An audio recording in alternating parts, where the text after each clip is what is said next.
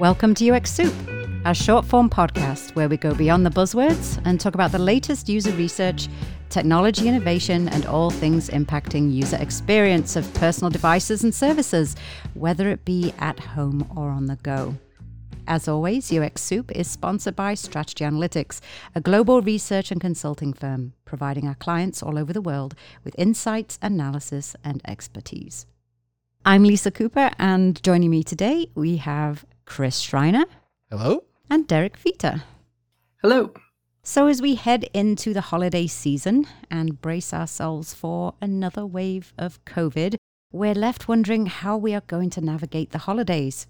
Will gatherings be smaller, masked, held outside where possible, or will the vast majority of us opt for virtual gatherings or parties? So today we're going to talk about our experiences with virtual gatherings. So let's start with myself.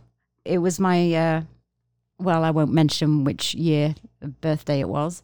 It wasn't a big one, but I had a birthday party that was online over Mozilla Hubs, where I was joined. It was a surprise, and I was joined by friends from around the world in this platform, which you basically go onto a website and anyone can sign in. You don't need an app or anything like that. And that was my first experience of a informal gathering. And no one had done this before, and everyone was just playing around with the avatars, and they were zooming in and zooming out, and some people were on their smartphones, some people were on laptops, and it was fun for the first 15 minutes, and then I felt this dip where people didn't quite know what to do next, because you can't just you can't lean against a bar and have a drink. Or there was nothing for them really to do that they ordinarily would have done in a gathering. And so I wonder if this is something that we face when it comes to virtual gatherings. So to clarify, Mozilla Hubs is not necessarily just a Zoom where everybody is on video. Mozilla Hubs is more of an immersive environment where you have a character and you navigate a space. Is that correct? Yes. You have a little avatar. It's very simplistic. It's fairly simple, but depending on what device you're on, and there's little quirks to the system, it presented some difficulties for people. They weren't quite sure what to do with it. It was very unfamiliar to them. It's not something that they have any skills they can transfer over to it. The people that were there, they hadn't really used it before. One or two of them had used these things before, so they seamlessly were able to get into it. But there lies the problem of, just like Zoom, what do you do next? I wondered if either of you had had any experiences with virtual gatherings or your thoughts on that. So throughout this year, my family has been trying to get together with weekly Zoom calls, little small family gatherings. And it's certainly nice to be able to see everybody for an hour and a half that we're on. But it is very different from what a normal gathering would be. So we've had family parties for years, and there was always kind of a set routine. People would break off into their own groups, which it's a lot harder to do on a Zoom call and much more formal in that way. There isn't any of the spontaneous, hey, let's go off and have a conversation, or if we're sitting around a dining room table to be able to talk to the person next to you. There's a lot of people talking over or silences because you're waiting for a break to say something and not sure if someone's going to break in. At an in-person event, you have the people that are off watching television in one room, people that are playing games in another room, people that are hanging around the kitchen or outside. And it's just a lot more formal and difficult to have these kinds of events over Zoom or any other platform that we've looked at so far. So my parents and my brother and sister-in-law will talk fairly often over Skype because my brother and sister-in-law have 2 young children, and parents love to talk to the grandkids. And they're tech savvy enough that they can dial into Skype at a certain period of time and be able to see the grandkids. The challenge is when it goes beyond that bubble and dialing into these group chats. Yes. So we have more than 2 parties at a time dialing in at a specific time. That's a little bit challenging. So you're talking about Zoom type things, Skype, rather than the virtual thing. That I was speaking about. Exactly. And for virtual environments, at least for me, I don't get it. I just don't. I'm. If anybody has seen the American version of The Office, there's the episode where Jim is in the new office and everybody there plays Call of Duty. Yes. So they have the Call of Duty parties and Jim just can't figure it out. He's like standing in the corner, like jumping into the wall. That is me. That is extremely me in any of these 3D video game things. And so when we're using Mozilla Hubs or any of these other immersive environments, it takes me an extraordinarily long amount of time just to master the basic controls. I don't think you're alone in that. No, absolutely not. I agree with you, Derek. When you have that one-on-one, Zoom works really well, or any of those similar video platforms. It works really well. FaceTime. Yeah, FaceTime, Facebook Messenger, any of them. As soon as you get more than one, you start even just getting 3 of you talking. And that thing where you're not quite sure who should speak first, there's just something intrinsically missing that if you were there in a group, that wouldn't happen. One regular part of my partner's work cadence is these Zoom happy hours where everybody logs in at an appointed time. And it's like, it gives me so much anxiety looking over her shoulder and looking at this because it's like a 6x6 Brady Bunch grid and you don't know who's supposed to be talking.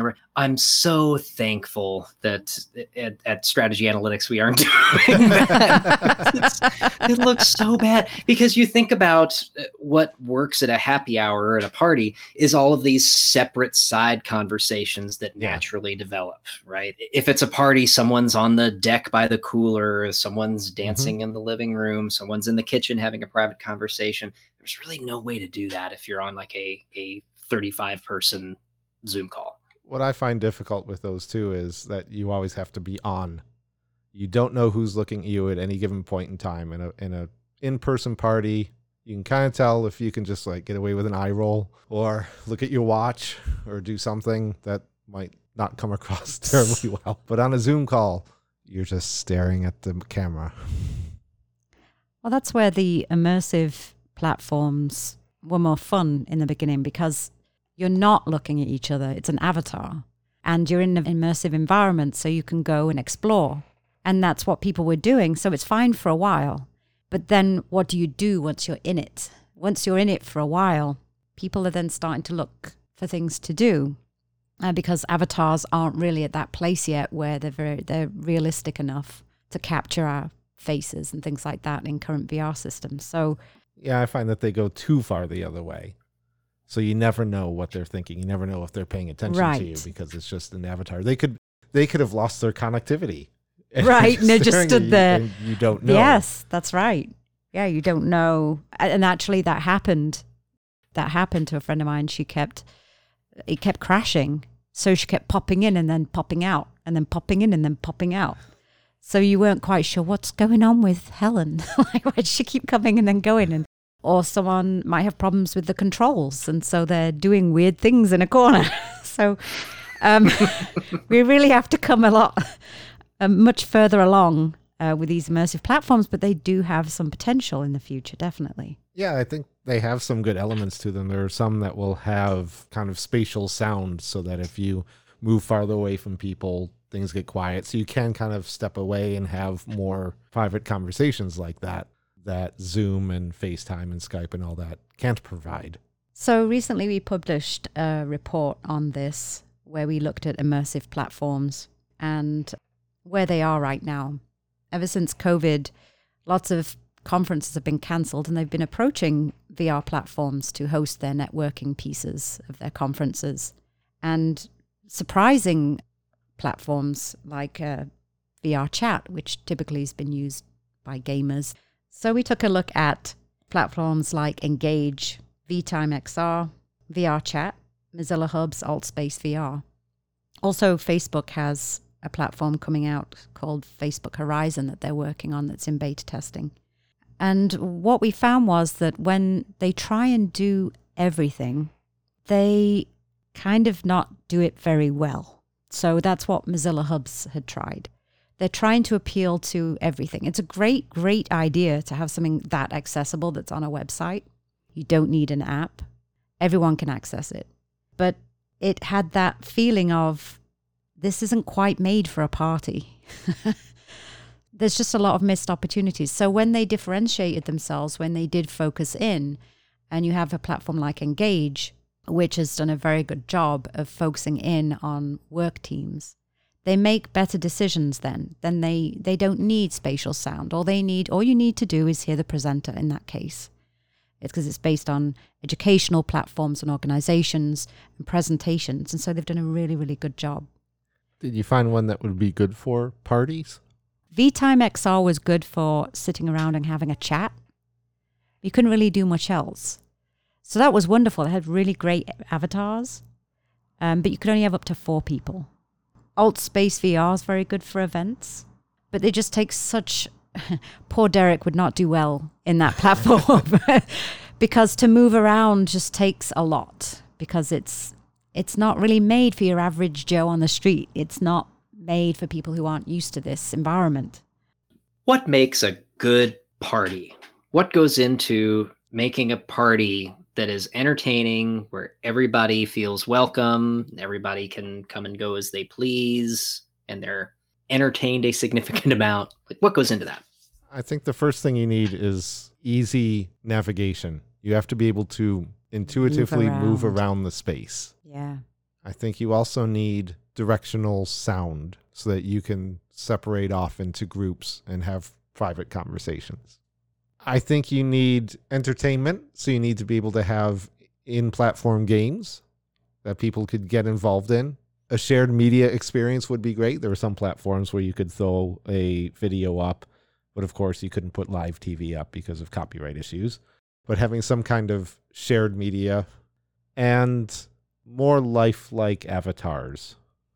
Facebook Reality Labs have found a way to create very realistic avatars, and that's currently in development. However, it takes a lot of equipment and a lot of data to set it up. So right now we're not there yet, but it's very, very lifelike. And I think the topic of avatars is an interesting one, because some people don't want to be themselves in these platforms. So you've got something like VR Chat, where you can be anything that you want to be. But when you're talking to Grandma wants to see you. So if you want to look at that kind of use case, the realism is really, I think, more relevant. So once we get to that place, I think it could really work in a party setting. And maybe you could either choose to be, like, the children can be whatever they want to be. Or if you are seeing Grandma, you can look like you and act like you, and you can see the eye rolls and you can see the little smirks. It would add a lot of realism to the interaction, and you'd be able to tell how people feel and think. Once that comes online, once we have access to that, and once we have some more user-centered design going on, and we've had a better look at the various contexts of use. But then you have the issue of devices. And does everybody have the same device? It's got to be something you can access across all platforms, and that's where Mozilla Hubs is such a nice idea.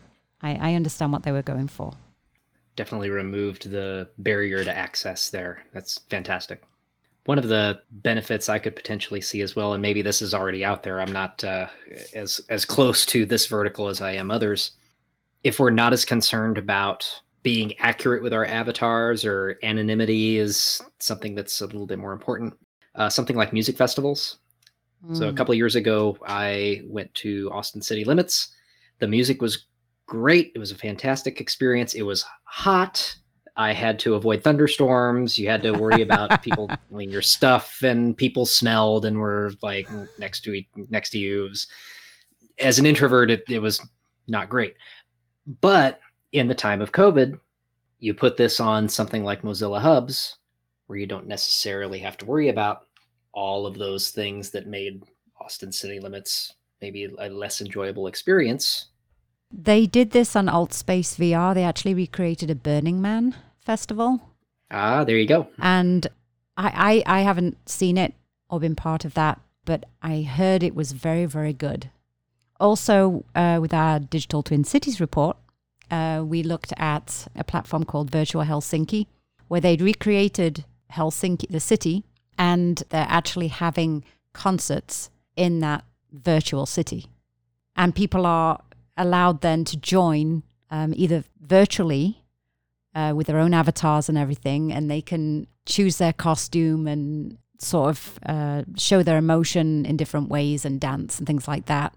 Or they could just log in on a something similar to like a YouTube platform where they could just watch the whole thing and watch the avatars as well. Some of those have been pretty successful, right? Very, very successful. That they've had a couple of very, very successful concerts. So that's something that definitely I can see a potential for in the future. Because then you want to dress up. Then you don't mind being anonymous. You want the cosplay. Okay, it's time for Condensed Soup. Condensed soup. Condensed soup.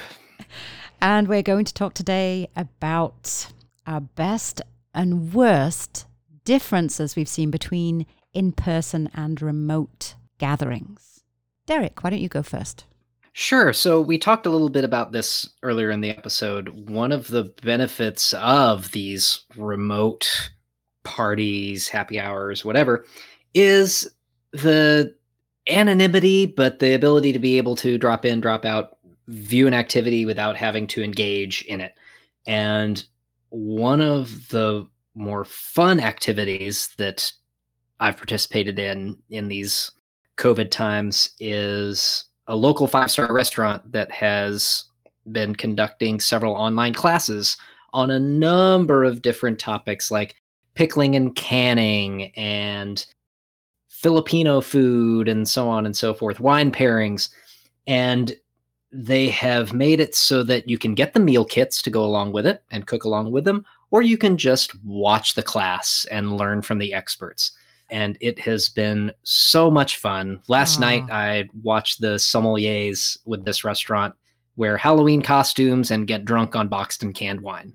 And it was very entertaining. And I didn't feel like I had to engage. It was just an evening of screened entertainment. It was fantastic. Oh, that's great. The biggest difference that I've noticed between in-person and any kind of remote platform is that nonverbal communication that we've talked about, that we've touched on a few times.